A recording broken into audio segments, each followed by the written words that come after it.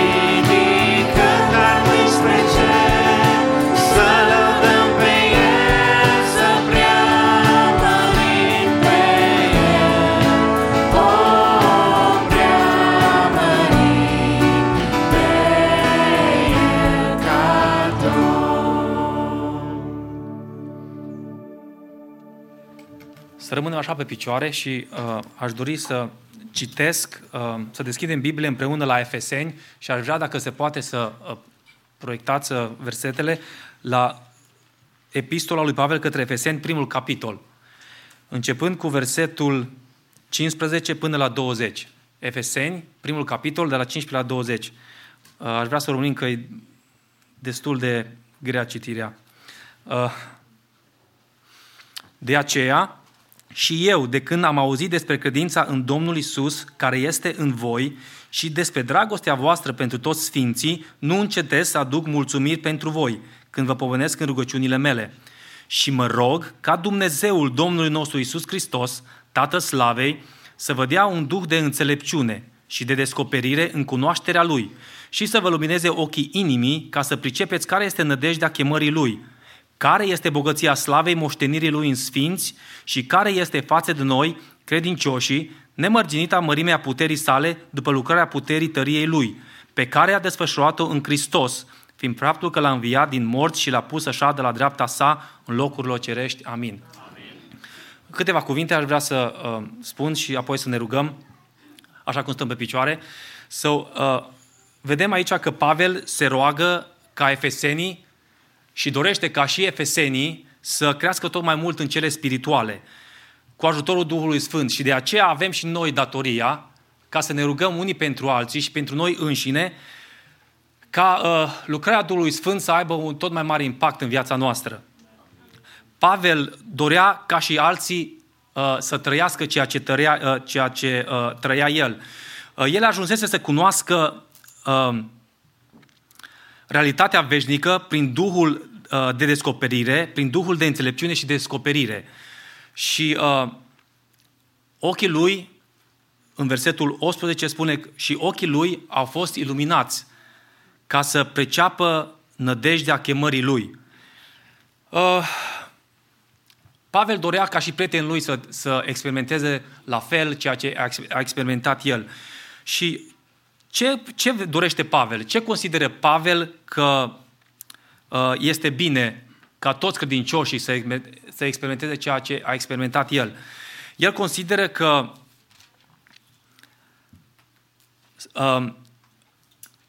fiecare dintre credincioși trebuie să trăiască o călăuzire și să experimenteze o călăuzire prin revelație. Și putem spune că fără o călăuzire prin revelație, credinciosul umblă așa ca un orb. Fără o revelație autentică, putem cunoaște despre Dumnezeu. Cu o revelație autentică, îl cunoaștem, Dumnezeu pare foarte aproape. Fără o revelație, El pare undeva, dar cunoscându-L pe El, este totdeauna aproape de noi. Revelația adevărată face diferența între un ortodoxism rece, adică o credință bazată pe dogme și religii, în contrast o revelație adevărată face pe un creștin să fie tot timpul cald, să fie tot timpul proaspăt. Și aș dori ca în această dimineață să venim înaintea Domnului așa cum stăm pe picioare și să aducem și noi această rugăciune înaintea Domnului, ca să trăim exact cum a trăit Pavel. În numele lui Domnului Iisus Hristos venim și ne rugăm. Amin.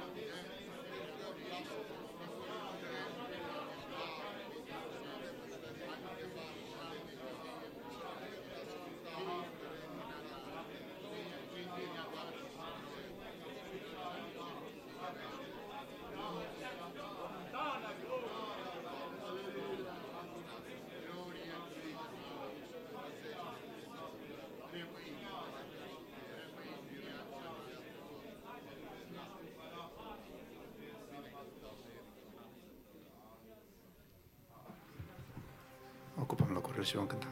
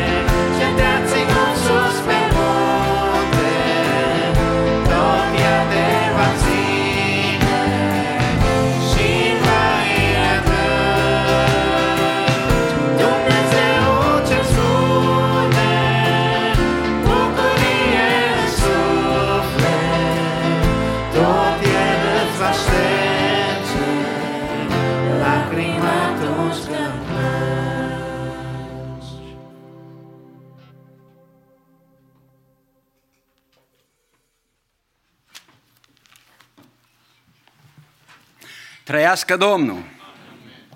Binecuvântat să fie numele Domnului, a Domnului nostru Iisus Hristos și a Duhului Sfânt, în veci de veci. E o zi, e o sărbătoare în ziua de astăzi, că suntem în casa Domnului. Fiți veseli și plini de bucurie, că și Dumnezeu are hambare pline pentru fiecare în dimineața aceasta și poate să ne dai o hrană potrivită, iubiți frați și surori. Numai noi să o dorim.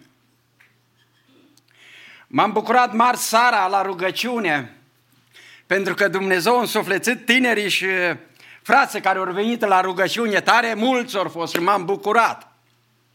Pentru că Domnul nostru, așa cum v-a spus, dă hrană. Și m-am bucurat de cântăreții că au ales niște cântări tare vechi și plăcute. Plăcute inimii și Duhului, slăvească-se numele Domnului. Și aș mai dori ca frații aceia să se mai pregătească cu cântări din alea vechi, când le vine rândul. Că tare frumoase cântări au fost, care unge inima. Și atunci Duhul se trezește și începe să se înflăcăreze și să cheme pe Domnul. Aleluia, glorie Domnului! Și Domnul dă ploaie târzie care udă inimile bulgării amari, peste care nu mai trec cu discurile de multă vreme. Când trece discurile peste bulgări, așa se face, să frământă și să face una, să face un strat frumos, unde sămânța când vine cade și poate să răsară repede. Slăvească-să numele Domnului. Facă un ogor bun Domnul în dimineața aceasta, în biserica aceasta, în biserica noastră, că acum și eu fac parte de aici și încep să mă obișnuiesc să vă cunosc la vedere. Domnul să ne însuflețească. Ne vom uita la Psalmul 42 puțin, iubiți frați și surori. Un psalm așa de minunat. De aceea am spus, cântăreții trebuie să cânte nu numai formal. Nu numai formal și nu ridica mâinile formal. Ridică-le din toată inima înaintea Domnului. Și spune așa cum zice Psalmul 42. Cum dorește un cerb izvoarele de apă, așa te dorește pe tine sufletul meu, Dumnezeule. Slăvească-se numele Domnului. Spunea fiii lui Core, că și ei erau cântăreți și știau să-și aleagă cântările tare frumoase și nu numai atâta. Le și compuneau ei. Sufletul meu însătează după Dumnezeu cel viu. Aleluia, glorie Domnului.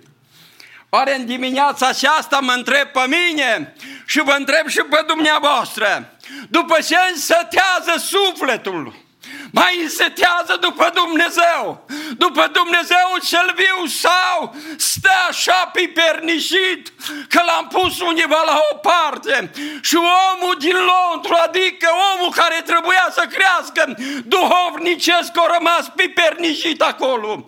O, Doamne, trezește-ne în dimineața aceasta să nu mai punem atât accentul pe omul din afară și să ne trezim în dimineața aceasta să punem accentul pentru că Duhul se întoarce la Dumnezeu și dă socoteală că mai jos zice că mă voi duce și mă voi arăta înaintea lui Dumnezeu. Să întreabă sufletul, oare cum va fi atunci când voi fi gol, când sunt gol, când sunt lipsit, când n-am crescut în nimic, că accentul s-a pus numai pe celălalt. Pentru că el are alte dorințe, nu așa cum are cerbul. Să știți, m-am dus odată cu un 4x4 în pădure, acolo m-am dus la copii și eu. Și am zis că o nepoată, hai cu mine, că tata mână mai încet, bunicul mână mai încet. Și s-a urcat în pădurile alea mari din Oregon, de acolo s-a urcat în spatele meu. Și când a luat-o pe drumul, unde s-a strâmtat drumul, dintr-o dată a apărut în față un cerb.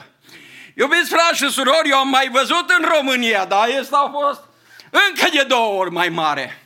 Și s-a înturnat cu coarnele spre mine și s-a proptit și s-a uitat. Am oprit, că am pus frână și am zis acum, pe unde s-o iau? În sus nu pot, că-i pădure, în partea altă pădure, prăpastie, n-am unde, stau în loc. Și până au trecut dânsele, ciutele, când au trecut ele și s-au băgat în margine și el s-a luat după ele. Iubiți frați și surori, cerbul nu bea apă oriunde, nu bea din toate belțele, nu se adapă din toate belțele, cerbul caută un izvor curat. Inimile noastre și sufletul nostru trebuie să caute un izvor curat. Mai curat izvor ca în casa lui Dumnezeu nu găsești în altă parte ca și în cuvântul lui Dumnezeu. Ori din care izvoare te-a adăpat până acum, lasă-le. Întoarce-te aici la izvorul adevărului, la cuvântul lui Dumnezeu. De aici spune, de aceea a zis Iisus Hristos, în ziua cea mare a praznicului, cine însetează să vină la mine și să bea apă curată, slăvească-să numele Domnului. Și în veci de veci nu-i va mai fi sete când te adăp din cuvântul Domnului. Aleargă cerbul mult până găsește izvorul, că Dumnezeu le-a făcut și le-a creat așa de minunate, iubiți frați și surori. Le-a pus acolo în vârful munților cele mai mari bazine la care le vedem, de lacuri de apă. Cine le-a pus? Domnul, slăvească-să numele Domnului. Și de acolo vin izvoarele în jos, de acolo se preling o apă curată, iubiți, pentru că vine peste pietre prin jos și apa se purifică prin aerul care este acolo în vârful muntelui. Și de aceea acel izvor este curat, slăvească-se numele Domnului.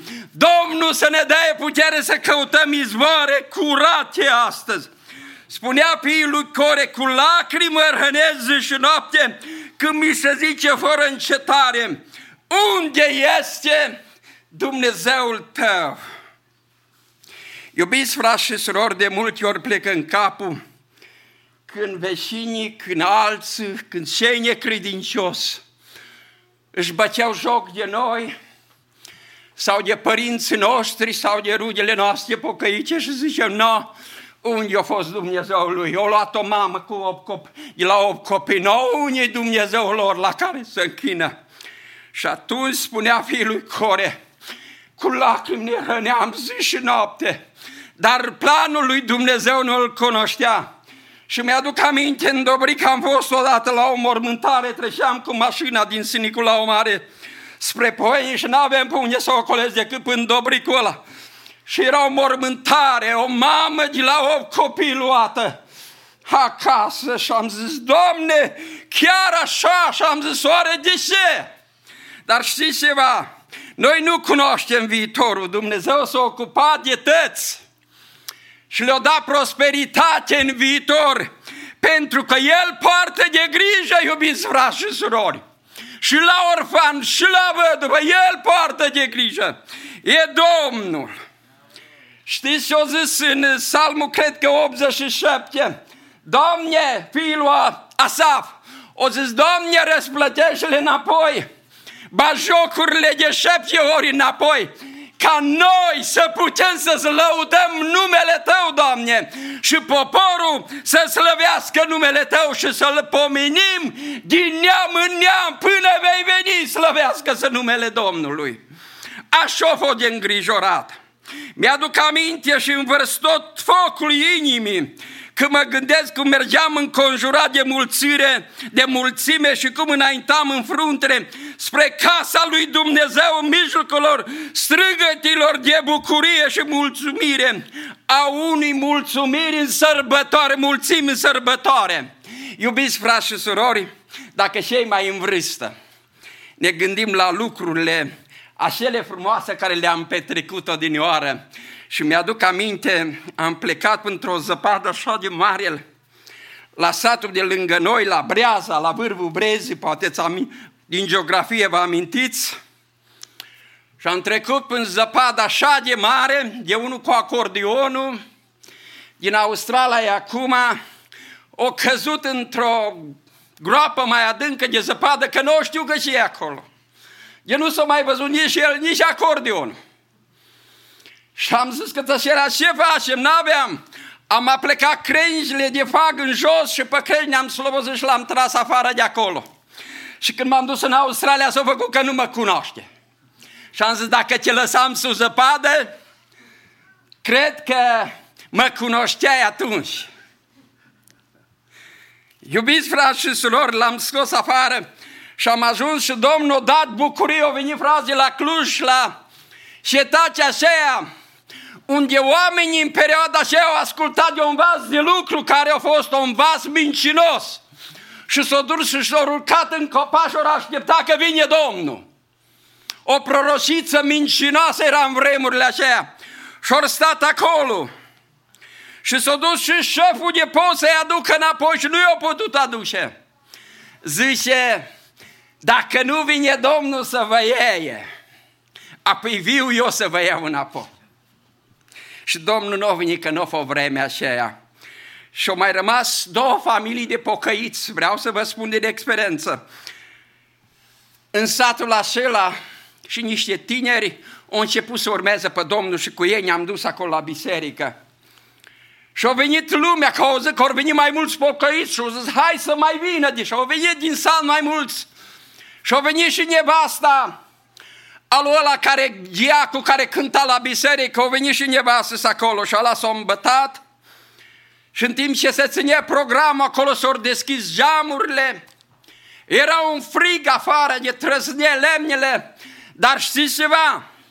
Așa s-a încălzit biserica că s-a mai deschis și cealaltă sală. După ce s-a deschis sala cealaltă, s-au deschis și geamurile și erau pe prispa afară, plin de lume. Și dintr-o dată a apărut părintele și cu tătăsuita de la Biserica Ortodoxă. Dar înainte de asta, pentru-un suflet de tânăr, numai 8 ani avea copilul, a fost cu noi, era în vasa Domnului. Știți ceva, vasul Domnului, când stai sub protecția Domnului, Domnul umple. Dar când ești de sub protecția Domnului, nu-i mai umplu vasul. Și-o strigat, acum vin cei de la Biserica Ortodoxă să facă scandal, dar voi rugați-vă în gând.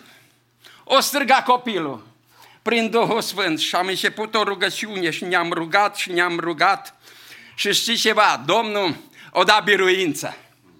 Ori sta și ori asculta poezii, ori asculta cântări și la urmă a făcut Domnul că i-a muiet inima la geac. Și când s-a pus aici la poartă și ne-a strâmtorit pe toți pocăiții pe poartă, atunci îl vezi pe pocăit. Și părincile cu vreo 3 stătea din coaș și ăla stătea dincolo cu vreo 3. Și aveau și pari pe lângă ei și tu să ieși pe strâmtoarea aia între ei. Și o zis dintr-o dată, o zis, părinte, îs am ei. Toți pocăiții străini să vină de o parte aici. Și oamenii din sat să plece acasă. Și părintele o sta și s-a uitat. Și acel om ne-a luat și ne-a dus pe toți acasă la el. Și era și beat. Și-a zis, tu te sui în pod, cobori cârnațul tău jos și mai aduci pâine de la vecini și le dai de mâncare. Iubiți frați și surori, nu știu când i-a fost de ușor. Până o zis de cârnați, i-a fost tare greu. Că n-am știut ce ne așteaptă. Că nu-și lăsa bâta parul ăla mare din mână. Și când am văzut că Dumnezeu i-a muiat inima, am început să-i mulțumim lui Dumnezeu. Și spun că Dumnezeu i-a întors toată familia la Domnul. Primul a fost el înainte la nevastă, a intrat în apa botezului, slăvească-se numele Domnului. Ăsta-i Domnul nostru. Când ne amintim de lucrurile alea frumoase, cum mergeam plin de înflăcărare înaintea Domnului, ce ne mai împiedică astăzi, iubiți frați și surori? Ne împiedică că suntem prea plini de tăce. Doamne, ai milă, pentru ce te mâgnesc suflete și gem înăuntru meu? Nădăjduiește în Domnul că iară îl voi lăuda, iubiți frați și surori. Avem nădejde. Noi avem o nădejde, avem o rădăcină acolo în Iisus. Slăvească-se numele Domnului. Și nădejdea asta noastră, să știți că nu ne înșală, iubiți frați și surori, ci ne dă putere să mergem mai departe, iubiți frați și surori. Chiar dacă trecem prin greutăți, prin probleme, mergem înainte cu Domnul nostru, că știm ce ne așteaptă la capăt. Cununa vieții, așa o zis Pavel. Cununa care... O zis Pavel, nu mi-o dă numai mie, ci tuturor acelor care așteaptă venirea Domnului. Domnul să ne înflăcăreze, iubiți frați și surori. Și de astăzi încolo toți să ne dăm silințele, să intrăm la apă, să dorim apa sfântă, ca și cerbul, apa curată, iubiți frați și surori. Aici e apa curată, la cuvântul Domnului. Domnul să binecuvinteze pe fratele Moise să facă anunțurile. Amin. Vom veni înaintea Domnului să ne rugăm, așa cum biserica are bunul obicei, să se roage pentru mai multe familii într-o săptămână și în săptămâna aceasta vă invit să începem să ne rugăm pentru următoarele familii, și anume familia Ghergi, fratele Ciprian și sora Lidia. Ne bucurăm că sora Lidia este aici, Dumnezeu să binecuvinteze. Familia Gerasim, Daniel și Simona, familia Gurău, Florian și Ana, Dumnezeu să le binecuvinteze pe toate familiile și El să le poarte de grijă. Sunt unii, o adevărată armată care sunt la Sunday School, copiii dumneavoastră, ai noștri, care se străduiesc să învețe frații învățători și surorile cuvântul lui Dumnezeu. Aș vrea să ne rugăm și pentru ei, ca acolo unde sunt Dumnezeu să-i cerceteze. Generația care crește astăzi este expusă la probleme speciale, Prima dată în istoria noastră a țării, copiii n-au mers la școală anul acesta. Au trebuit să rămână acasă. Apoi trăiesc într-o societate care are nevoie împreună cu noi tot mai mult de Dumnezeu. De aceea ne rugăm pentru copii ca Dumnezeu să le vorbească și adevărurile sfinte să rămână în inimile lor. Aducem înaintea Domnului pe cei mai greu încercați. Fratele Nelu Moț este la spital, are nevoie de intervenția Domnului și cu consimțământul dânsului îl aduc în fața dumneavoastră să ne rugăm pentru el ca Domnul să-i dea sănătate deplină. Aducem înaintea Domnului de asemenea pe Eva Covaci și fiica Rebecca din Cluj. Sora Zarzu ne anunță că dânsa sora Eva este bolnavă cu cancer și pentru această situație Dumnezeu să lucreze. Ne rugăm tot pentru sora Maria Dan din Cluj, care ne-a rugat de o perioadă prin familie să ne rugăm Domnului pentru ei, încă o dată și situația aceasta să fie în atenția Domnului. Familia Hirișcău din Modesto este greu încercată, fratele Tinu, sora, au pierdut un copil prin accident de mașină, fiind cel de-al treilea copil pe care familia Hirișcău îl pierde. Dacă ești tată și mamă, bunic sau străbunic sau bunică, îți dai seama cât de greu sunt asemenea situații. Ne rugăm ca în perioada aceasta, vinerea viitoare, urmează ca să aibă loc înmormântarea, ne rugăm ca Dumnezeu să-i mângâie prin Duhul Sfânt. Așa ne învață Biblia să ne purtăm sarcinile unii altora.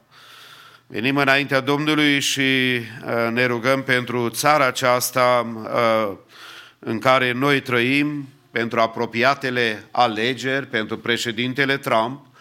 Mai presus, să ne rugăm ca voia Domnului să se facă în toate. Toate tulburările acestea care au loc nu au la voia întâmplării loc, ci pentru că diavolul este tulburat. Timpul lui se apropie de încheiere și venirea Domnului cu pași grăbiți se simte tot mai mult. Aș vrea să ne rugăm ca Dumnezeu, prin tot ce se întâmplă, Dumnezeu să ne vorbească și El să ne ajute să ne apropiem de El. Ne rugăm Domnului pentru tinerii care sunt gata pentru botez, duminica viitoare, o sărbătoare specială în biserică, pentru orice suflet ne rugăm Domnului ca Domnul să îi binecuvinteze, proiectul de construcție, dar mai presus, așa cum săptămâna aceasta s-a accentuat și vreau să vă mulțumesc tuturor care ați fost prezenți, în fiecare seară am fost un număr foarte frumos, care am stat înaintea Domnului, ne-am rugat și am simțit adierea Duhului Sfânt. Pentru aceasta ne rugăm ca Domnul să primească toată lauda. Și vrem ca să ne rugăm pentru partea spirituală a bisericii, de aceea vă invit respectos să ne ridicăm cu toți în picioare. Intrăm în această rugăciune înaintea Domnului, poate că tu ai o cauză, poate că tu ai o problemă, poate că e ceva care nici la oameni, nici măcar n-ai îndrăzneală să spui. În dimineața aceasta ești în locul potrivit, spune-i Domnului necazul tău, problema ta. Și cel care poate să ia aminte la strigătul tău, spunea psalmistul în Psalmul 34, înălțați pe Domnul împreună cu mine, să lăudăm cu toții numele Lui. Eu am căutat pe Domnul și mi-a răspuns. M-a izbăvit din toate temerile mele. Când îți întorci privirile spre El, te luminezi de bucurie și nu ți se umple fața de rușine. În dimineața aceasta, Domnul să ne dea putere să ne întoarcem fața spre El și să zicem, Doamne, vino și cercetează-ne. Ne rugăm așa cum stăm. Tatăl nostru,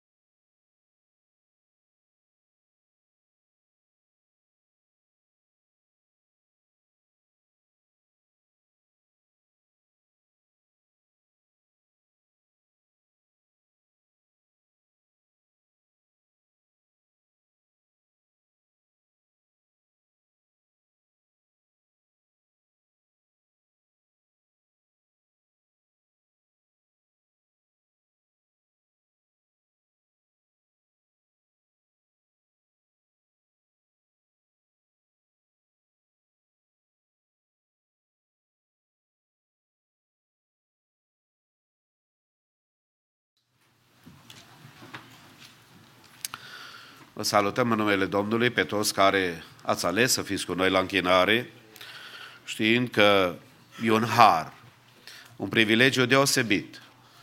Atâtea biserici care nu se mai adună, atâția creștini care renunță la întâlnire, pentru noi un har deosebit să fim aici. Ne rugăm și dorim ca Duhul Sfânt să cerceteze fiecare inimă. Amin. Și El să se ocupe de sufletul nostru. Medicul Suprem, care îți cunoaște plânsul tău, durerea ta, descurajarea ta, este aici în dimineața aceasta să se ocupe de noi. Și mai mult ca oricând zicem, Doamne, ocupă-te de Biserica Maranata și de viața noastră. Salutăm în mijlocul nostru pe fratele Iosif Balaș din Raleigh, apoi familia Balaș din North Carolina. Îi rog să se ridice puțin în picioare. Vreau să-i recunoaștem și să-i primim cu drag. Haideți să zicem Dumnezeu să-i binecuvinteze. Welcome. Cu ocazia unui eveniment care a avut loc ieri, multe rude sunt venite în oraș, numai cei tari au reușit să ajungă la biserică. Ne bucurăm de toți care suntem în casa Domnului, ne închinăm împreună cu corul mixt, după care frații Balaj din North Carolina vor cânta spre slava Domnului și vor lăuda numele Domnului, după care de asemenea și Youth Choir va onora numele Domnului.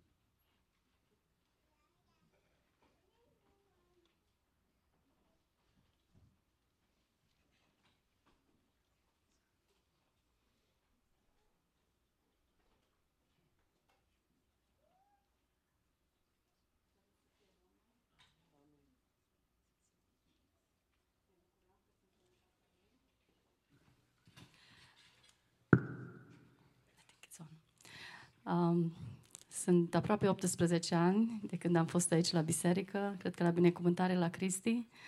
Și după atâta timp ne bucurăm că suntem din nou împreună și vrem să lăudăm pe Domnul, căci El ne-a făcut mult bine.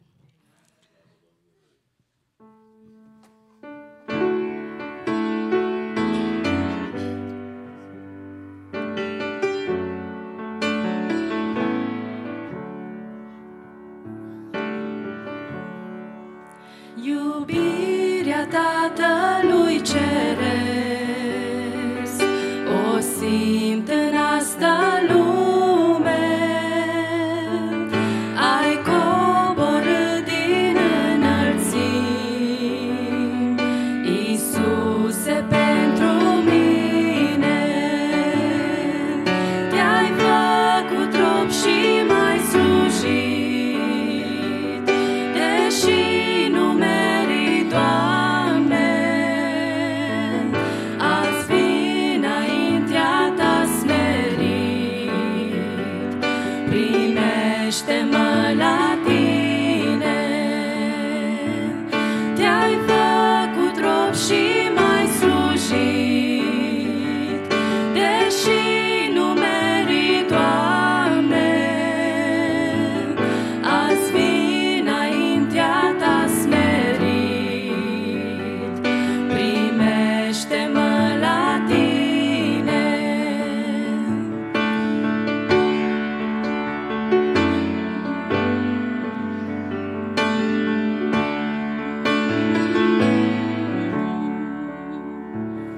Eu n-aș putea să-ți mulțumesc, Iisuse, niciodată. Iubirea Ta de la Calvar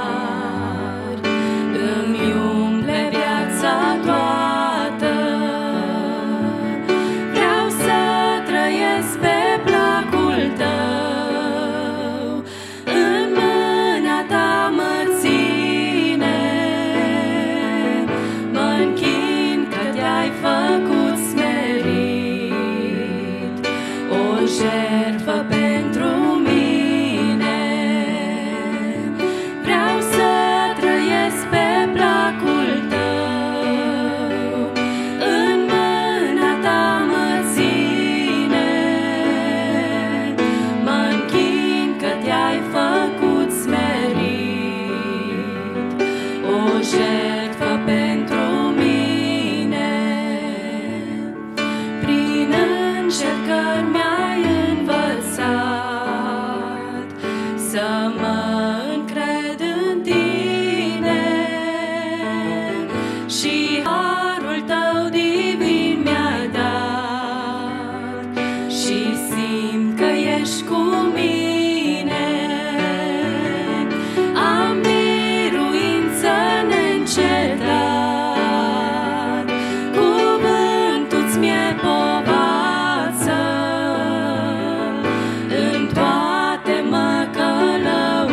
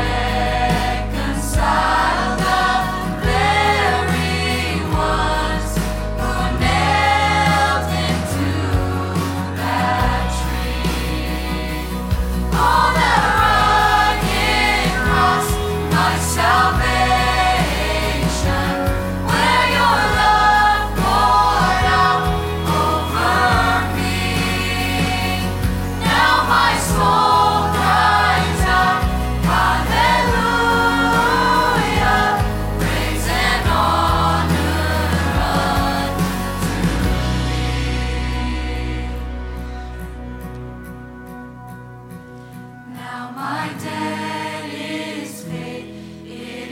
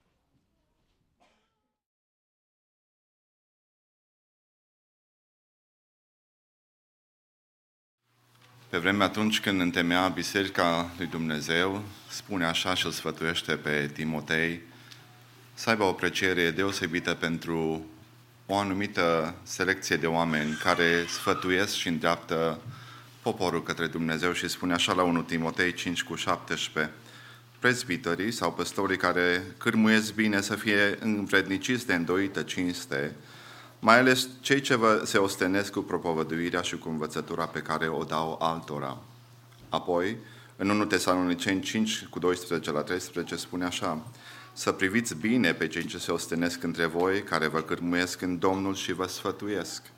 Să-i prețuiți foarte mult în dragoste din pricina lucrărilor. Astăzi, în Statele Unite, se sărbătorește ziua aprecierii păstorilor. Și noi îi apreciem și din partea conducerii bisericii, din partea dumneavoastră, aș vrea să avem un semn de apreciere pentru cei care se ostenesc în Domnul și ne sfătuiesc. Așa cum s-a menționat de fratele Rusu, menționa o cunună a vieții. Păstorii au o cunună specială, cununa slavei. Însă până atunci, când ajung în cer și primesc această cunună a slavei, permiteți-mi din partea dumneavoastră și din partea conducerii bisericii să lămânesc un card de apreciere, mulțumindu-le pentru tot ceea ce fac ei pentru noi. Fratele Moise Gaode, God bless you. Thank you. Your size now. Yes. Fratele Iosif Samuși, apoi, desigur, fratele lui Nicolae și fratele Moise, vreau să veniți.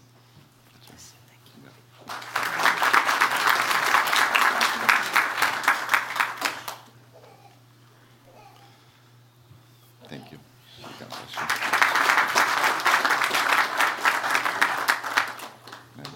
God bless you. Thank you. Mulțumesc și să ne rugăm ca Domnul să-i binecuvinteze, ca cârmuirea lor și mai departe să fie făcută cu bucurie. Amin.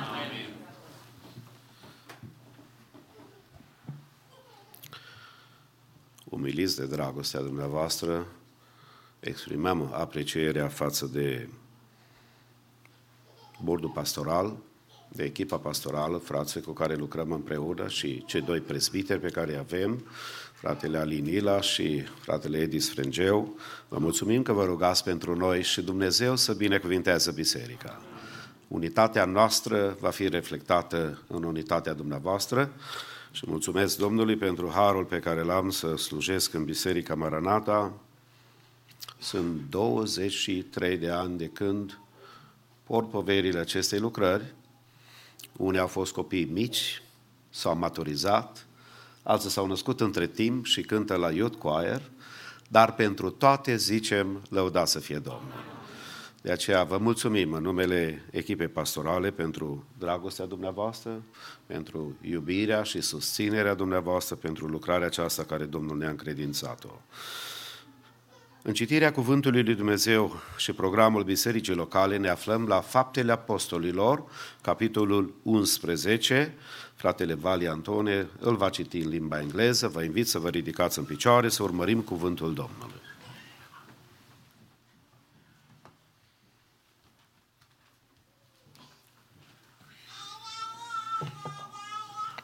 Acts 11 in the ESV.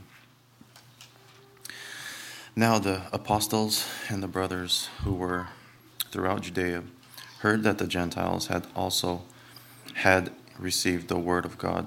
So when Peter went up to Jerusalem, the circumcision party criticized him, saying, "You went to uncircumcised men and ate with them." But Peter began and explained it to them in order. I was in the city of Joppa praying, and in a trance I saw a vision, something like a great sheet descending, being let down from heaven by its four corners, and it came down to me. Looking at it closely, I observed animals and beasts of prey and reptiles and birds of the air. And I heard a voice saying to me, "Rise, Peter, kill and eat."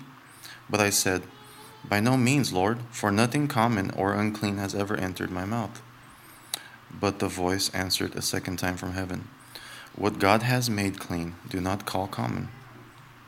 This happened 3 times, and all was drawn up into heaven again into heaven.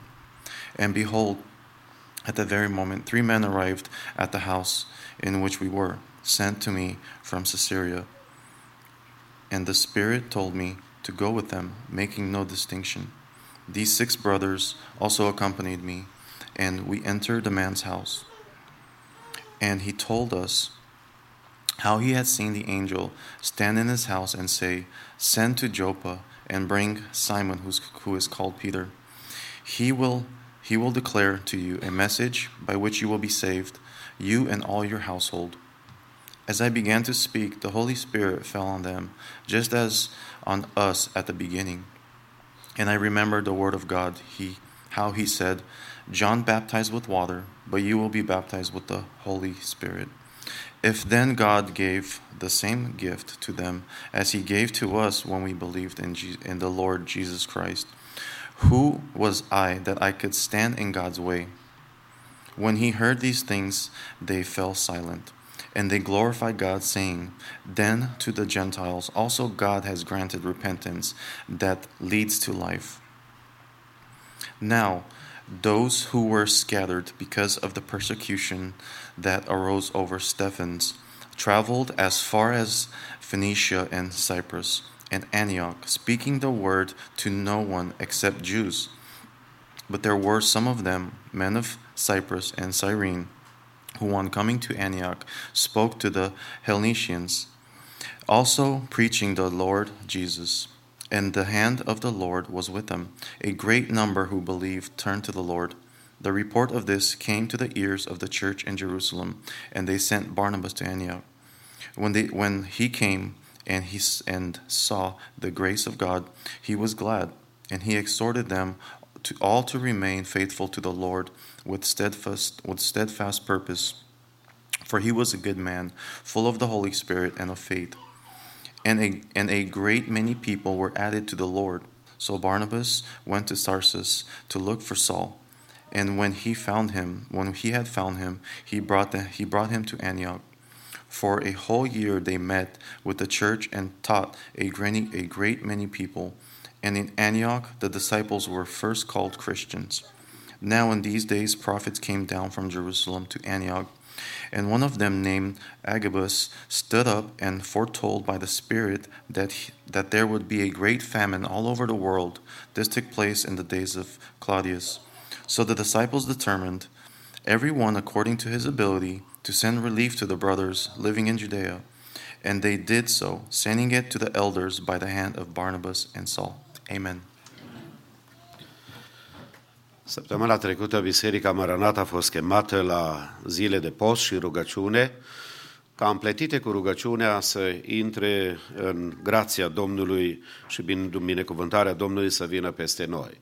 La rugăciune am simțit cercetare, mângâiere, înviorare, provocare chiar, dar de asemenea am spus și vineri seara, cred că este corect pentru noi și bine, pentru ziua în care am postit, să dăm Domnului partea care se cuvine Domnului în perioada când postești. De aceea vă rugăm în colecta aceasta care o facem acum pentru lucrarea Domnului să ținem cont de lucrul acesta. În timp ce se va cânta o cântare în comun, frații care sunt responsabili cu colecta o să ne ajute să ridicăm colecta și pe dumneavoastră doresc ca Domnul să vă binecuvinteze. Ocupăm locurile.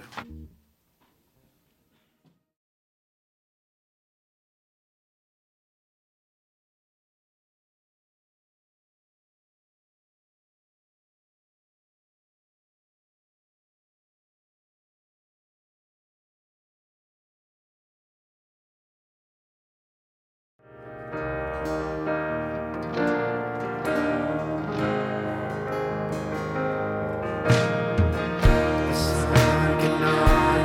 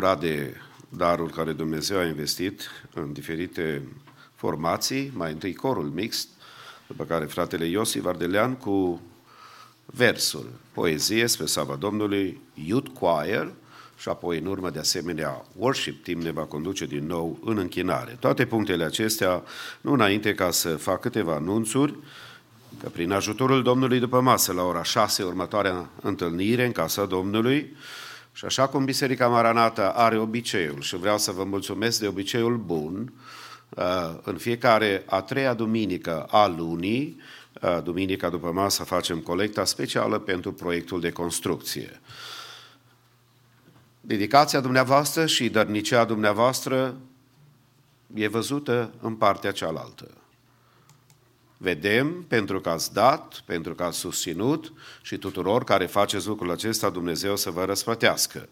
Apoi, cu ajutorul Domnului, miercuri, biserica la 7 se întâlnește, avem de asemenea corul de copii și de tineri care au repetiții paralel, joi corul mix la ora 7 după masă și bucuria noastră ca prin ajutorul Domnului duminica viitoare să avem de asemenea slujbe divine și la slujba de după masă, deci de azi într-o săptămână, la slujba de după masă vom avea botezul în apă nou testamental, fratele Sean O'Neill, care este supraveghetorul bisericilor de la Church of God, pe California și Nevada va fi vorbitorul atât la slujba de dimineață cât la slujba de după masă, așa că vă rugăm dacă aveți prieteni care înțeleg mai bine engleză ca română sau dacă sunt americani, puteți să invitați, slujba, predicile vor fi în limba engleză.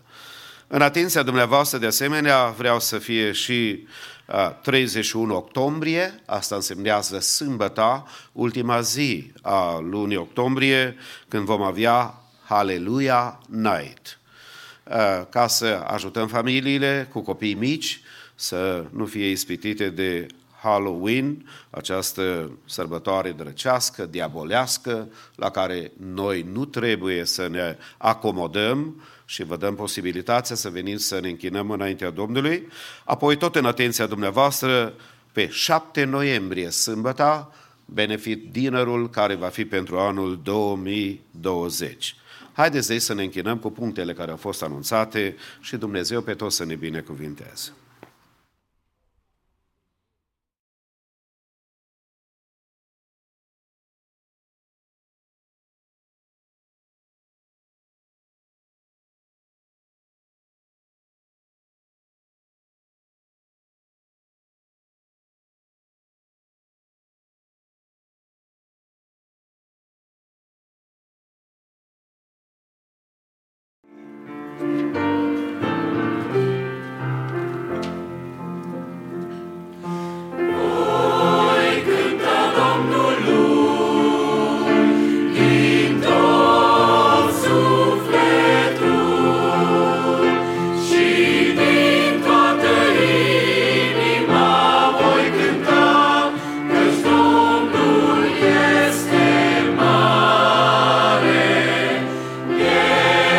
Fericirea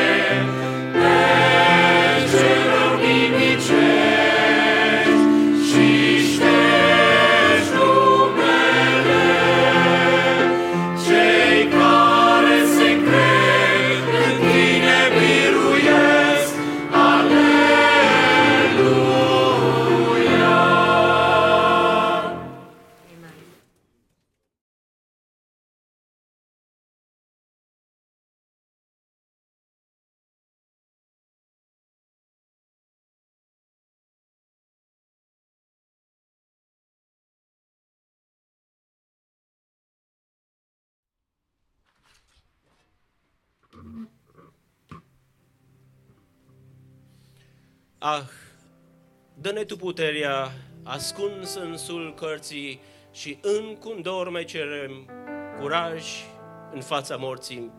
Cum plin de a putere Te-au proslăvit martirii și cea din urmă clipă și în clipa despărțirii. Și atunci când firul vieții era amenințat, ei nici în clipa aceea nu s-au înspăimântat, nici urletul de fiare, nici gurile de lei n-a fost nici când în stare să nască frică în ei. Credința oțelită era a lor tezaur, nu i-a atins nici mita, nici idolii de aur. Respectul nici în numele lui Dumnezeu n-a dat, îi da robita lume unui vițel turnat. De frica unui prinț turnat în chip de aur, vedeai cum toți din lume fugeau ca de un balaur. Din Dumnezeii lumii, ce în Babilon apare în cursul vremii și Nebucadnețar. La chipul ce-i turnat, din bulgărul, din mine, era întregul stat dator să-i se închine. Fanfara slăvea chipul, armata sta în spate, urmanul ca nisipul adusă din cetate. Când glasul de sirene fanfarele lansau, mormanul de mulțime în praf se așterneau, iar Dumnezeul lumii privia după cortină mulțimea fără număr ce în față îi se închină.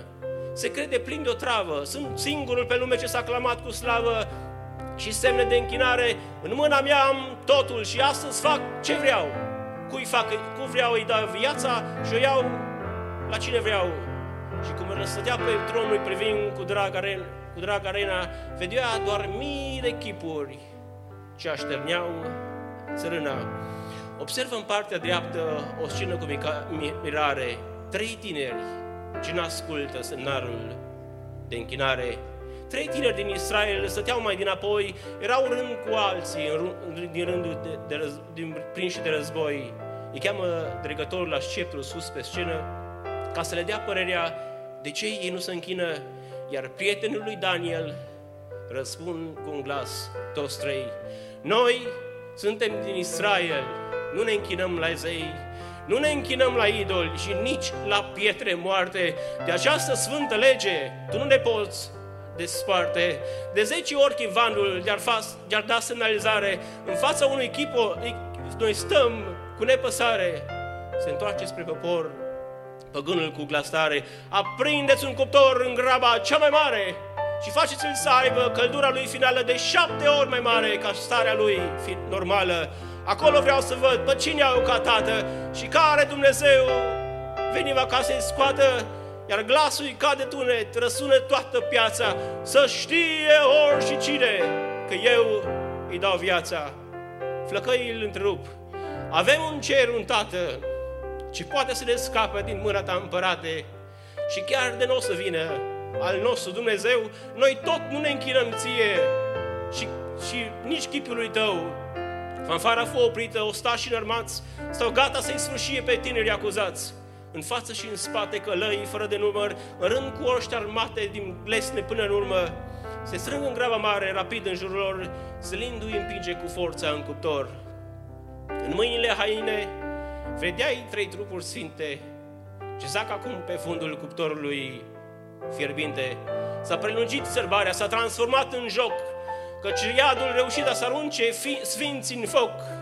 Vedeai răzând demonii în hohote voioși, căci au stârpit din lume 3 tineri credincioși. Dar Nebucadnețar se smulse dintre ei, de curios să vadă cenușa celor 3. Se înșelase amarnic că nu e cum crezu, o groază îl cuprinde de ceea ce văzu. Turbat ridică tonul din nou către popor: câți tineri am dat ordin să ardă în cuptor? 3, strigă tot poporul. 3 condamnați pe loc, și cum de văd eu 4 și neaprinși de foc? O groază îl cuprinde, era împăratul cade aproape leșinat. Ieșiți afară, strigă un glas subțire blând, voi, prietenul lui Daniel și fiii celui sfânt, că cel a purtat grijă de voi și în cuptor și v-a trimis din ceruri un înger salvator. Când au ieșit afară, s-au speriat coconii că și așteptau cuptoare. Acum pe toți demonii serbara și elaiul în dorul s-a schimbat, iar idolul din aur în praf s-a sfârmat. Și astfel Babilonul Trezit fu prin cei trei și biruit de Domnul și izbăvit de zei. Tu, suflete, ce acum asculți, poate uimit, tu ai credință în tine căci poți fi mântuit? Îl auzi tu pe Domnul la bine și la chin sau te ascunzi sub forma și titlul de creștin? Îl auzi tu pe Domnul, te lauzi doar cu atât că crezi și tu în El, dar când vrei ispita, te suci în chip și fel. Gândește-te azi bine de vrei să ai salvare, la ziua care vine, la judecata mare, căci iarăși va apare acel ce stă pe tron să facă o curățire ca ieri în Babilon, că acest tablou poate apărea îndată un cer și un pământ nou și un tron de judecată, în fața lui presate popoare în rând, iar tu stai deoparte cu atenție privind și îl vezi pe tron pe Crist, cu cartea vieții în mână, poporul cum stă trist, citindu-le a lor vină și îngerii sublimii stau legioane multe, ciori și când sunt gata pe Fiul să-L asculte. Va fi produs un tunet, mai mult ca cel de ploaie, când Fiul va da ordin, despărțiți lumea în două, vedea voi ca săgeata căului după pradă, toți îngerii deodată asupra pe grămadă, o cale pe la mijloc ca fulgerului trăsată, mulțime în partea stângă, mulțime în partea dreaptă, popoarele potop, e judecată mare, când pleava intră în foc și grâul în grânare, e ziua dată morții, sunt clipele mâniei când se desparte soțul, soția și copiii. Vezi boce de suspine și țipăt fel de fel, popoarele din lume ajuns sau la măcel. E ziua cea de groază din viața omenirii, căci au ajuns să vadă chiar clipa despărțirii. Privește-ți acum soțul, că nu-l mai vezi în viață, privește și copiii ce ți-a smulți din brață, iar tu să-ți vezi părinții cum ți de durere, făcând mereu la semne, dar fără revedere. Rămasă cu adio, părinții, frații torți. Zadarnic strigă vino, căci chiar de-ai vrea, nu poți. Durerea crește într-una, în toți remușcare, ajuns să înfreamăt lumea și în mare strâmtorare. Azi nu mai e speranță, degeaba te bocești, cum ți-a șternut și în viață, așa te odihnești. Credeai că-s glume toată și că-i poveste veche, azi vezi divinitatea în plină ei răscoală. Ah, te-aș fi în lume un ceas să mai trăiesc, aș ști să nasc suspine, aș ști să mă bocesc și în visul meu de noapte de o rază fui cuprins. Oh, slavă ție, Doamne, că a fost decât un vis. Acesta-i numai schița ce ți arată somnul, predă-ți acum viața și întoarce-te la Domnul. Veniți copii cu toții, veniți și voi părinți, ca în ziua despărțirii ziua judecății să nu fiți despărțiți. Croiți-vă de acum o fericită soartă, ca în cerul serafimii să nu vă mai despartă. Și acum un singur lucru din inimă-ți cer, să pregătești tu locul la tot poporul în cer, ca în ziua care așteaptă sentința omenirii să fim în partea dreaptă în clipa despărțirii, iar dacă în crematoare ne-ar duce firul sorții, să dai la fiecare curaj în fața morții. Amin.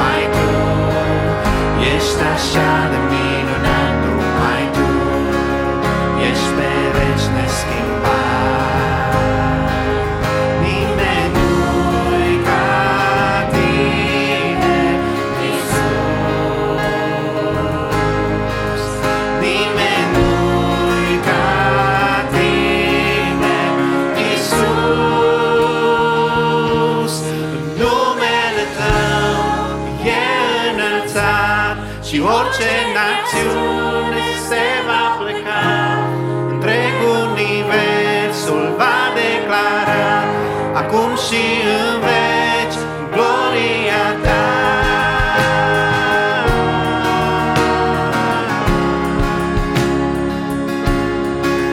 Tu ești Cel ce ai fost din veșnicii, Tu ești Cel ce în veci va domni numai Tu. Ești al meu Creator, numai Tu.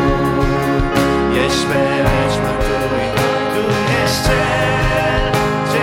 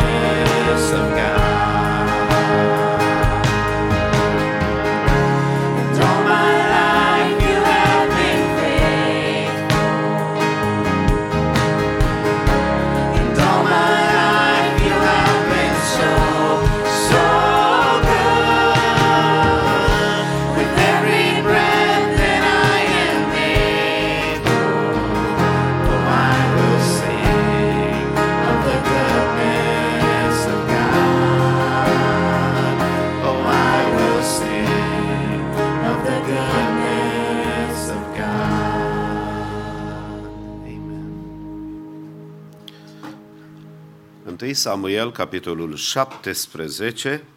Vom citi selectiv din capitolul acesta de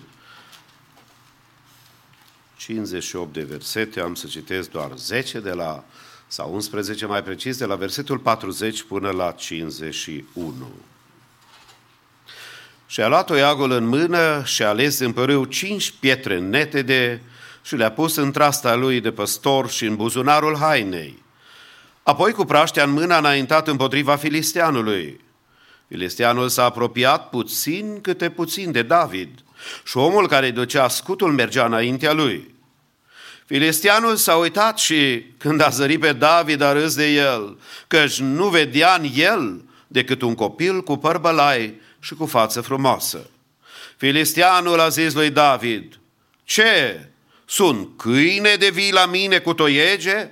Și după ce l-a blestemat pe Dumnezeii lui a adăugat: vină la mine și îți voi dea carnea ta păsărilor cerurilor și fialelor câmpului. David a zis filisteanului: tu vii împotriva mea cu sabie, cu suliță și cu pavăză, iar eu vin împotriva ta în numele Domnului oștirilor, în numele Dumnezeului oștirii Israel pe care ai ocărât-o. Astăzi Domnul te va da în mâinile mele, te voi doborî și îți voi tăia capul. Astăzi voi da stârvurile taberei filistenilor, păsărilor cerului și fiarelor pământului și tot pământul va ști că Israel are un Dumnezeu.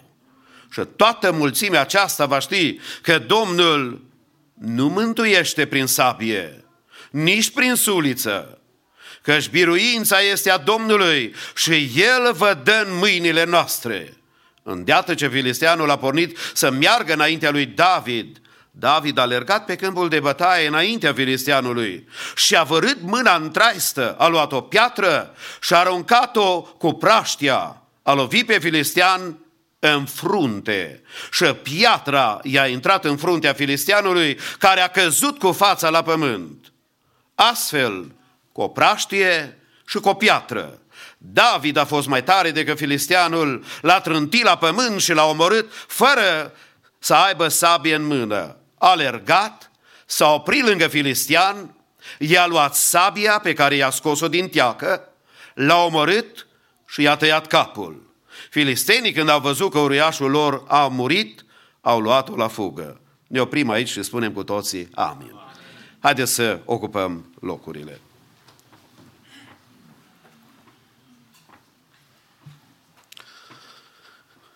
Una dintre cele mai fascinante prezentări biblice este cea din Valea Terebinților. În urmă cu 9 ani de zile, când împreună cu soția am vizitat Israelul, ruda noastră din Israel ne-a luat și ne-a arătat multe puncte importante și interesante pentru noi, printre care ne-a dus și ne-a arătat o câmpie în care spunea el, cel mai probabil că undeva aici era Valea Terebinților, unde a avut loc una dintre confruntările cu filistenii și în care David a ieșit ca biruitor. Domnul mi-a pus pe inimă și m-am gândit zilele acestea la pasajul acesta biblic, gândindu-mă la situația societății în care ne aflăm noi. O lume îngrozită.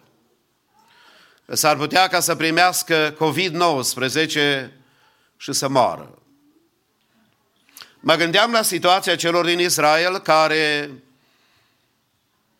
erau îngroziți.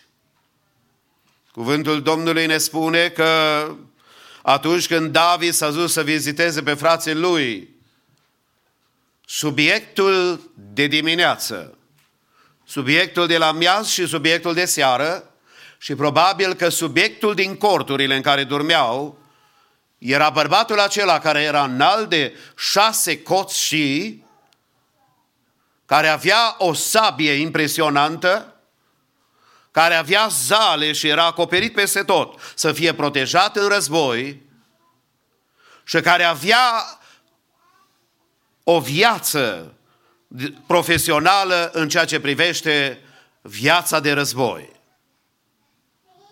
Deasupra tuturor se mai adaugă încă ceva extrem de important, că bărbatul acesta în fiecare dimineață ieșea afară și blestema pe numele și arunca o cară asupra Dumnezeului lui Israel. Frați și surori, cred că fiecare dintre dumneavoastră de la școala duminicală vă aduceți aminte de una dintre cele mai frumoase istorii biblice. Dar cred că Domnul ne cheamă și pe noi să stăm la dispoziția lui Dumnezeu și de aceea aș vrea să vorbesc în dimineața aceasta despre oameni folosiți de Dumnezeu. Și așa se pune o întrebare: nu e așa că ai venit la casa Domnului pentru că ai vrea ca Dumnezeu să te folosească? Sigur că da. Dacă ești în vârstă, te gândești la copii, la nepoți și strănepoți. Dacă ești tată, te gândești la copii. Dacă ești tânăr sau tânără, te gândești la viitorul care te așteaptă. Dacă ești un copil, te gândești la ceea ce poate Dumnezeu să facă în viața ta. Și aceasta e voia lui Dumnezeu, ca El să se folosească de fiecare dintre noi. Dacă dorești ca Domnul să te folosească, aș vrea să zicem cu toții, slăvit să fie Domnul. Dar pun întrebarea: din toți soldații pe care i avea Saul, niciunul n-a fost în stare să meargă și să lupte? Niciunul n-a fost gata să spună: mă predau lui Dumnezeu care a lucrat de atâtea ori în viața mea. Nu intrăm în toate detaliile, dar vreau să vorbesc în dimineața aceasta despre oamenii pe care îi folosește Dumnezeu. În circumstanțe de criză, în momente în care viața ți se simte că îți pleacă de la tine și că viitorul este ruinat. Uitați-vă ce alternativă aveau soldații și Israel. 1. Să se găsească un bărbat care să lupte reprezentând Israelul. Și dacă câștigă bătălia, filistenii o să devină robii lor, sclavii lor. Dacă nu, invers. Și vă dați seama că situația era extraordinar de critică. Dar iată că, învățând de la David și de la oamenii mari ai lui Dumnezeu din Sfânta Scriptură, și eu și dumneatale suntem chemați de Domnul să fim bărbați și femei, tineri și tinere, care să stăm la dispoziția lui Dumnezeu. Și primul lucru care aș vrea să subliniem despre subiectul acesta, oamenii folosiți de Dumnezeu, sunt oamenii de rând sau oameni obișnuiți. Cuvântul Domnului ne arată că David este acela care a stat la dispoziția lui Dumnezeu. Și oamenii de rând sau oamenii obișnuiți pot să fie folosiți de Dumnezeu. Nu trebuie să fii un superstar, nu trebuie să ai imaginația că ești cineva în lumea aceasta și eventual Dumnezeu te poate folosi. Dumnezeu folosește oameni de rând. David era un necunoscut pentru împărat. Când s-a dus în fața împăratului, împăratul s-a uitat la el și a spus: tu ești un copilaș, ești un tânăr. Așa cum am citat în dimineața aceasta, nu vedea în el decât un tânăr cu păr bălai sau blond și cu o față frumoasă. Păi cum să nu fii frumos la 17-18 ani? Altfel nu știi ce-i frumusețea. Sigur că la vârsta aceea era frumos. Dar David, cuvântul lui Dumnezeu, arată în altă parte când îl descria tot lui Saul că era un bărbat care era luptător, era cântăreț și care știa să vorbească frumos. Un bărbat care arăta bine, prezentabil. Dar în situația aceasta vreau să subliniez că oamenii de rând obișnuiți sunt folosiți de Dumnezeu. Pentru că Pavel spune la 1 Corinteni, la capitolul 1 și versetul 27, dar Dumnezeu a ales lucrurile nebune ale lumii ca să facă de rușine pe cele înțelepte. Dumnezeu a ales lucrurile slabe ale lumii ca să facă de rușine pe cele tari. Înțelepciunea lui Dumnezeu este total deosebită de înțelepciunea lumii acesteia. Uitați-vă unde ne duce înțelepciunea lumii acesteia cu toate descoperirile științifice care avem. Dar nu mai cunoaștem ce e bine de ce este rău. Nu mai știm dacă e voia lui Dumnezeu și sănătos pentru societate să avem un bărbat să se căsătorească cu o femeie sau să fie bărbat și cu bărbat și femeie cu femeie. Stimații mei, lucrurile slabe în ochii oamenilor pot să fie folosite de Dumnezeu. Sunt atâtea exemple care îmi vin în minte când mă gândesc la oamenii care au fost folosiți de Dumnezeu, oameni de rând care au fost folosiți de Dumnezeu, dar mai mult oameni care sunt ascultători de Dumnezeu, sunt folosiți de Domnul. De ce n-a folosit Domnul pe frații de corp al lui David, care erau înrolați în armata lui Saul? De ce n-a folosit pe un altul, care probabil era evidențiat în armată? Dumnezeu folosește oameni care sunt ascultători de Dumnezeu. Cuvântul Domnului ne spune că David a fost chemat de tatăl său și a trimis ca să meargă să vadă ce fac frații lui. Pentru că ascultarea de Dumnezeu îți dă curaj. Atunci când îl asculți pe Dumnezeu și faci voia lui, Dumnezeu îți dă curaj. Și oamenii care sunt ascultători sunt folosiți de Dumnezeu. Psalmul 84 și versetul 10 spune cuvântul Domnului așa: căci mai mult face o zi în curțile tale decât 1000 în altă parte. Eu vreau mai bine să stau în pragul casei Dumnezeului meu decât să locuiesc în corturile răutății. Doamne, așa ajută și Biserica Maranata să spună: vrem, Doamne, mai bine să locuim în prezența Ta. 1000 în comparație cu 1. Și Domnul spune 1000, o zi în casa Domnului David e mai valoroasă decât 1000 în altă parte. Pentru că David, când a fost trimis de tatăl său să-și vadă frații, citește atent acolo cum s-a dus David, a învățat de tata să-și viziteze frații, le-a dus merinde lor, sau mâncare, sau rezerve. Apoi, de asemenea, tatăl l-a învățat și l-a educat. Pe cel care e mai mare peste 1000, trebuie să primească și el un cadou. Pentru că așa se merge când vizitezi pe cineva, să ai grijă de sistemul de autoritate care Dumnezeu a îngăduit-o în lume și ca să poți să ajungi să vorbești cu frații tăi. Ce vreau să spun, oricare dintre slugile tatălui său putea să ducă mâncarea pe câmpul de luptă.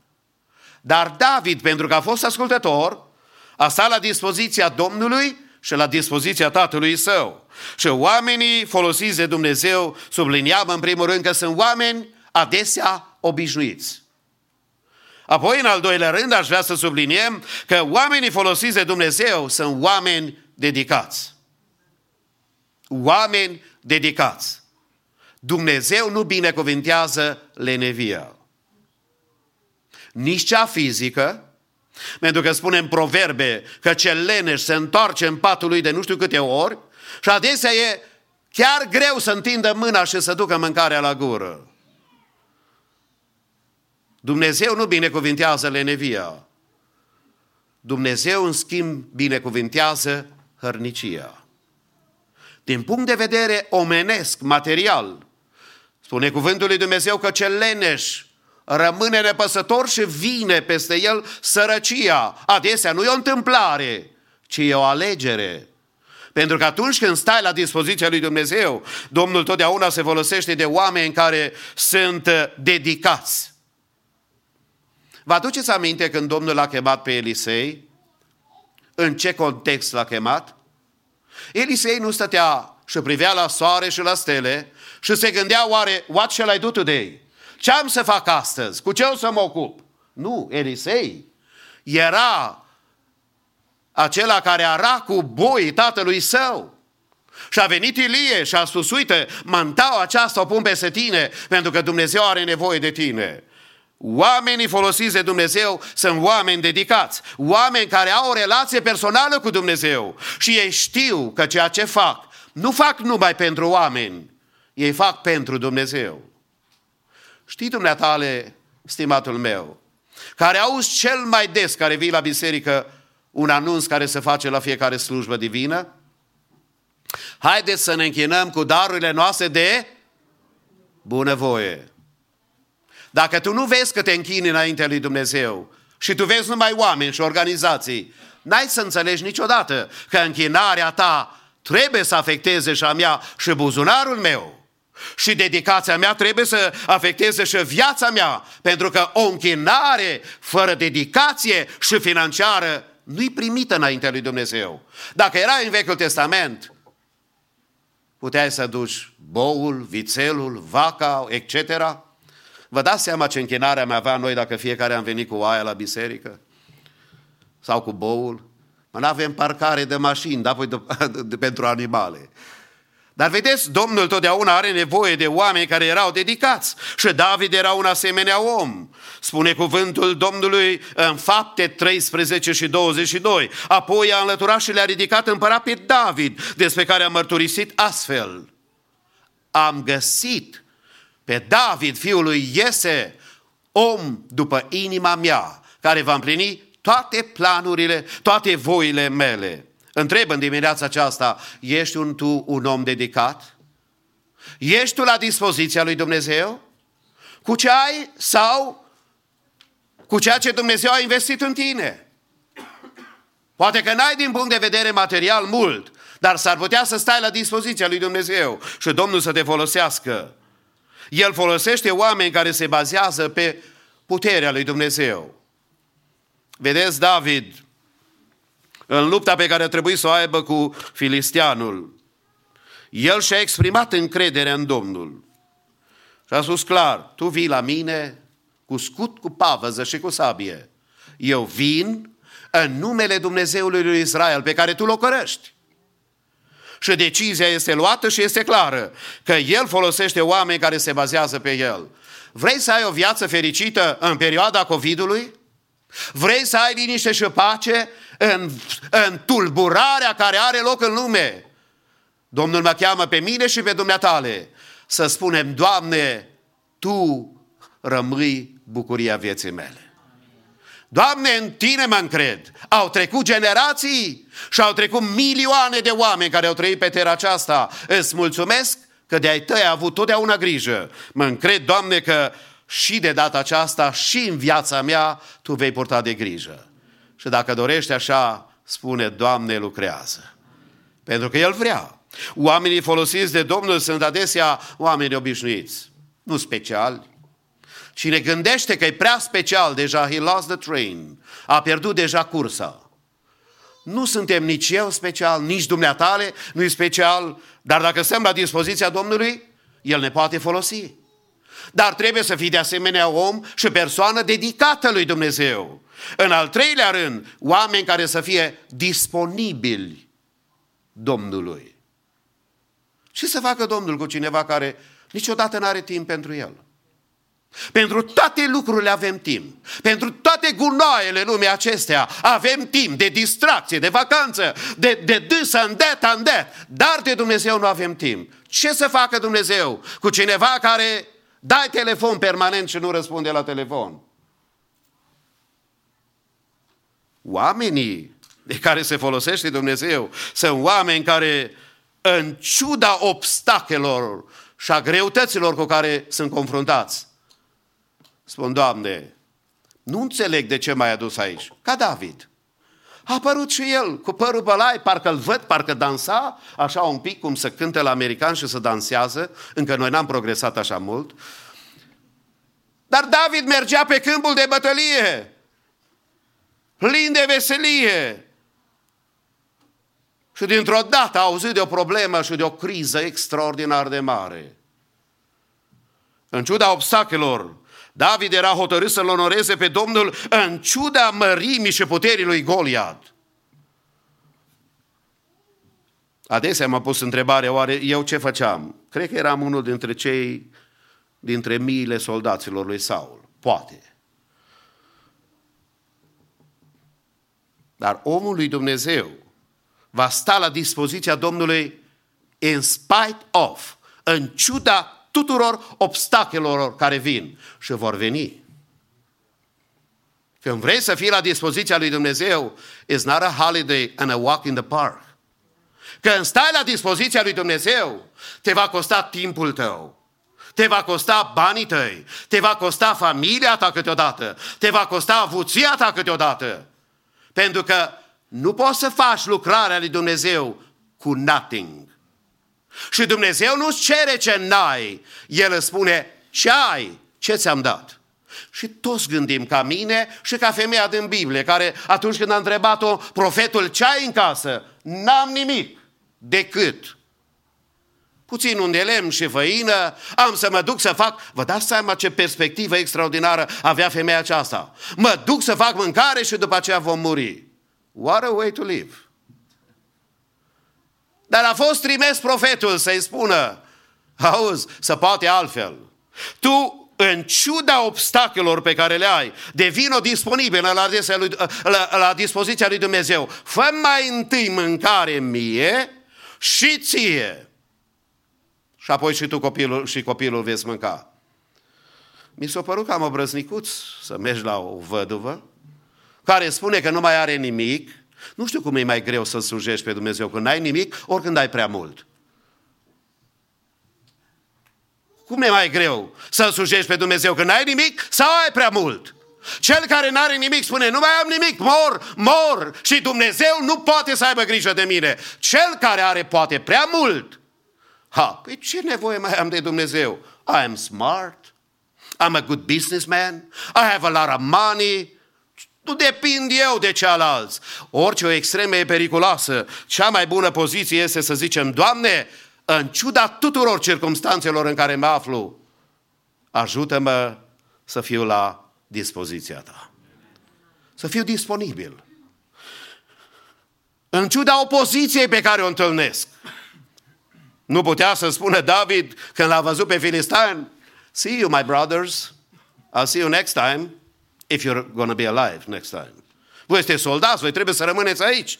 Nu, David putea, în momentele acelea când a văzut greutatea și problemele cu care se confruntau, să spună, eu plec aici. Dar nu, omul lui Dumnezeu rămâne disponibil la dispoziția lui Dumnezeu în ciuda opoziției cu care are de-a face. Păi frate, să mă mai duc la biserică, COVID-19. Ne spune statul să nu ne mai adunăm. Ba, ne spune să...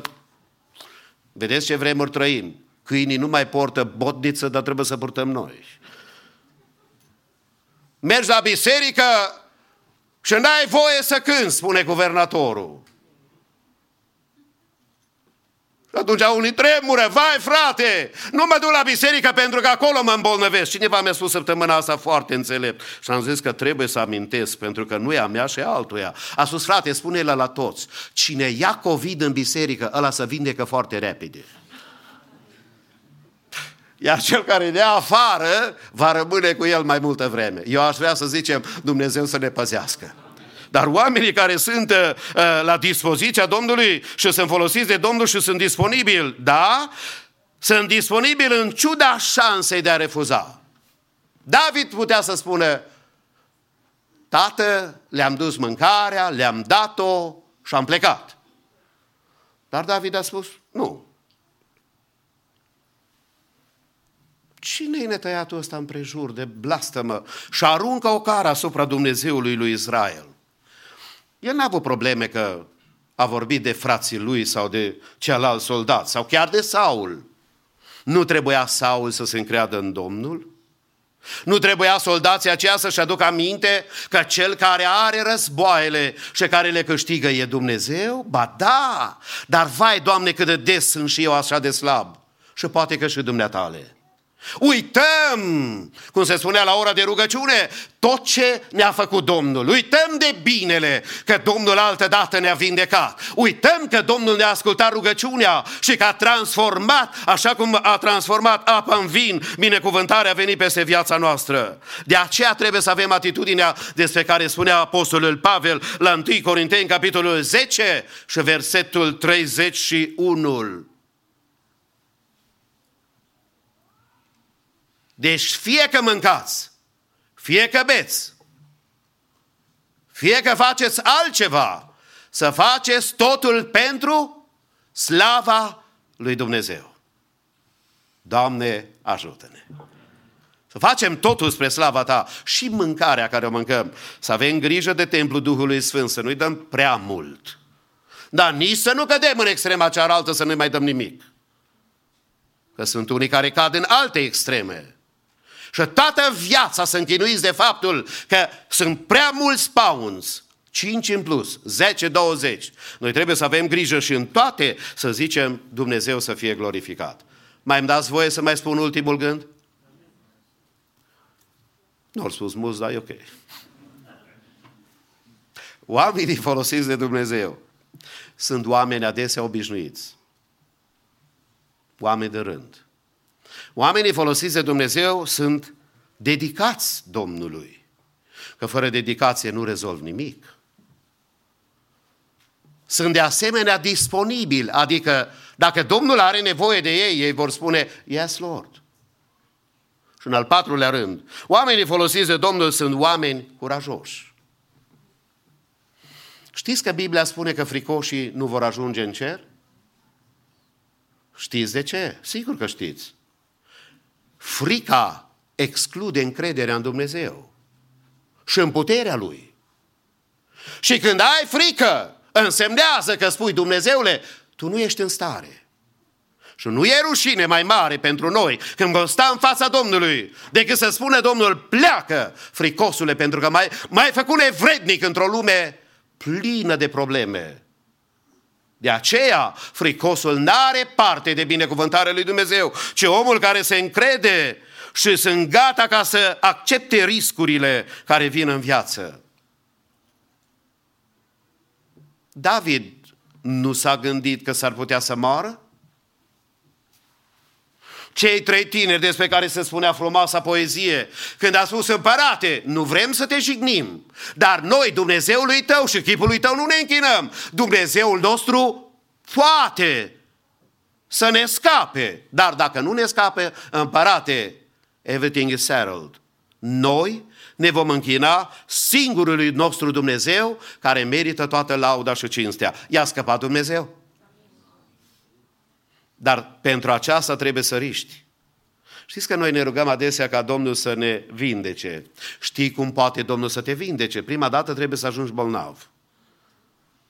Something that I don't really like. Și cred că și dumneata ești în asentimentul meu. Dar trebuie să riști. Pentru că David a fost gata să-și pună viața pe linia de bătaie și spre slava lui Dumnezeu, să spună, Doamne, eu am experiență, m-am luptat cu leu, cu ursul, praștia e foarte bună pentru mine, dar nu aceasta e încrederea mea. Riscul meu nu e pe experiența mea și pe tot ce am făcut în viață. Riscul meu este, Doamne, pentru că vreau să fiu la dispoziția Ta. Și asemenea oameni să ne facă și pe noi Dumnezeu. Oameni să stăm la dispoziția Domnului, sunt gata să accepte batjocura dacă trebuie. Ați auzit cum vorbea Goliat cu el? Bă, puștiule, du-te mă și te însoară, pardon, asta e versiunea mea. Du-te mă și-ți fă și o familie. Tu vii pe câmpul de bătaie. Observați că Saul a fost binevoitor față de el. Și a spus, băi băiete, tu cu un toiag și cu praștie mergi în fața unui expert? Hai să-ți dau eu echipamentul meu de război. Și parcă îl văd pe David ca pe un manechin care spune că o încerca să miște și a spus, nu se poate. Eu nu sunt obișnuit cu zalele acestea și cu îmbrăcămintea ta, împărate. Lasă-mă să mă duc așa cum eu aveam grijă de urs, de leu și dăm voie să mă duc eu în prezența Domnului. Dar iată că n-a lipsit batjocura. Să fii folosit de Dumnezeu azi în America trebuie să accepți batjocora la adresa numelui de creștin. Nu există teroare spirituală, socială, tot ce se întâmplă în lumea aceasta și în societatea noastră mai mare, decât să vorbești de Hristos Domnul.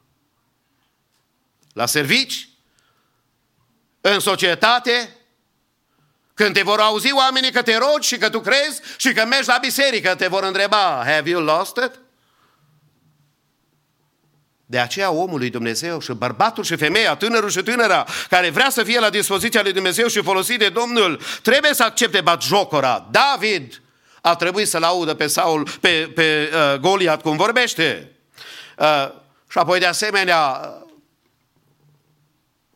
trebuit să accepte rezultatele.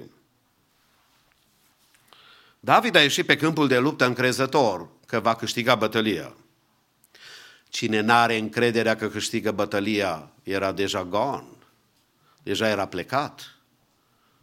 Cine nu crede că rugăciunile noastre ajung la Dumnezeu, nici nu vine la biserică să se roage.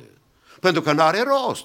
Nu are rost să mă duc acolo. Frate, suntem 15, 30, 50. Nu, săptămâna aceasta am fost average about 90 every night. Pentru aceasta zicem să vii să fie Domnul. Dar eu întreb, atunci când suntem puțini, pentru că unii se închină Domnului numai când e mulțime. Și Domnul vrea să ne învețe, nu. Închinarea nu e în fața mulțimii, e în fața mea. Pentru că acolo unde e Domnul există binecuvântare. Acolo unde e Domnul există biruință. Acolo unde e Domnul există bucurie prin Duhul Sfânt. Acolo unde e Domnul și frații se adună, numele Domnului este glorificat. Și sigur că noi avem chemarea în dimineața aceasta să ne încredem înaintea lui Dumnezeu. Te întreb încă o dată, vrei tu cu adevărat să fii folosit de Dumnezeu? Acolo unde ești tu, în lumea ta, în locul tău de muncă și în școala ta și în societatea în care ne-a așezat Domnul. Eu mulțumesc Domnului că suntem așezați aici. E mult mai bine încă decât în Sodoma și Gomora. Încă n-am ajuns acolo. Tindem spre locul acela, drept. Dar deocamdată n-am ajuns. N-am ajuns în societatea în care Noe era singur și se închina înaintea lui Dumnezeu. Dar Noe și-a făcut hotărârea. Eu și casa mea vom zidi corabia, pentru că Domnul ne-a spus-o și El ne va purta de grijă. Dacă vrei să fii bărbatul și femeia care Dumnezeu să o folosească, în dimineața aceasta te îndemn, fii persoana aceea care accepți că și tu și eu suntem oameni de rând. Dedică-te Domnului și fii disponibil la dispoziția lui Dumnezeu.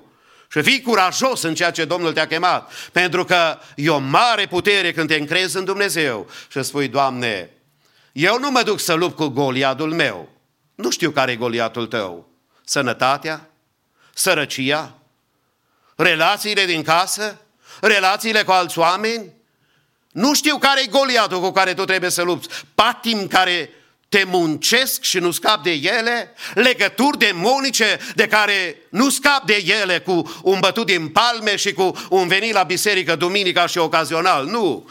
Sunt lupte spirituale reale și avem nevoie ca Dumnezeu să-și pună mâna peste noi. Hai să cerem ca Domnul să se atingă de fiecare dintre noi și să facă din noi acel bărbat și acea femeie, acel tânăr și tânără, cum cineva l-a provocat odată pe Moody, care era pantofar, și a spus, lumea încă n-a văzut ce poate să facă Dumnezeu printr-un om dedicat lui 100%. Și pantofarul acesta, D.L. Moody, a spus, I'll be that man. Omul care vorbea greșit gramatical, că noi învățăm engleza, care n-a avut parte de educație, a fondat școli teologice. Moody Bible Institute în Chicago este o mare mărturie. A fondat mult și a evangelizat extraordinar de mulți oameni. Nu pentru că a fost capabil, ci pentru că a spus, Doamne, here am I, use me. În dimineața aceasta, dacă e dorința ta, ne ridicăm cu toți în picioare. Și stăm la dispoziția Domnului și îl vom ruga să ne dea tăria și puterea să fim la dispoziția Lui și El să lucreze după voia Lui. Doamne,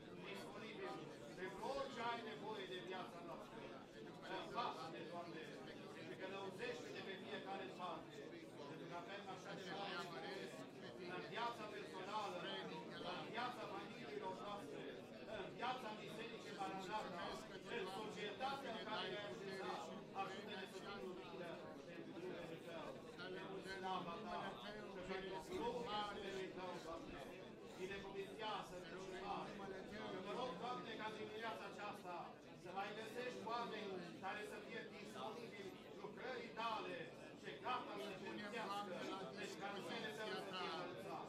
Doamne, binecuvântează, să-ți sprijinește, rămâi cu ei și cu noi, Doamne, să îngăduiești Domnul. Te rugăm în toate să dai biruință, să dai izbăvire în numele Tău. Your love defends me. Your love defends me. Yeah.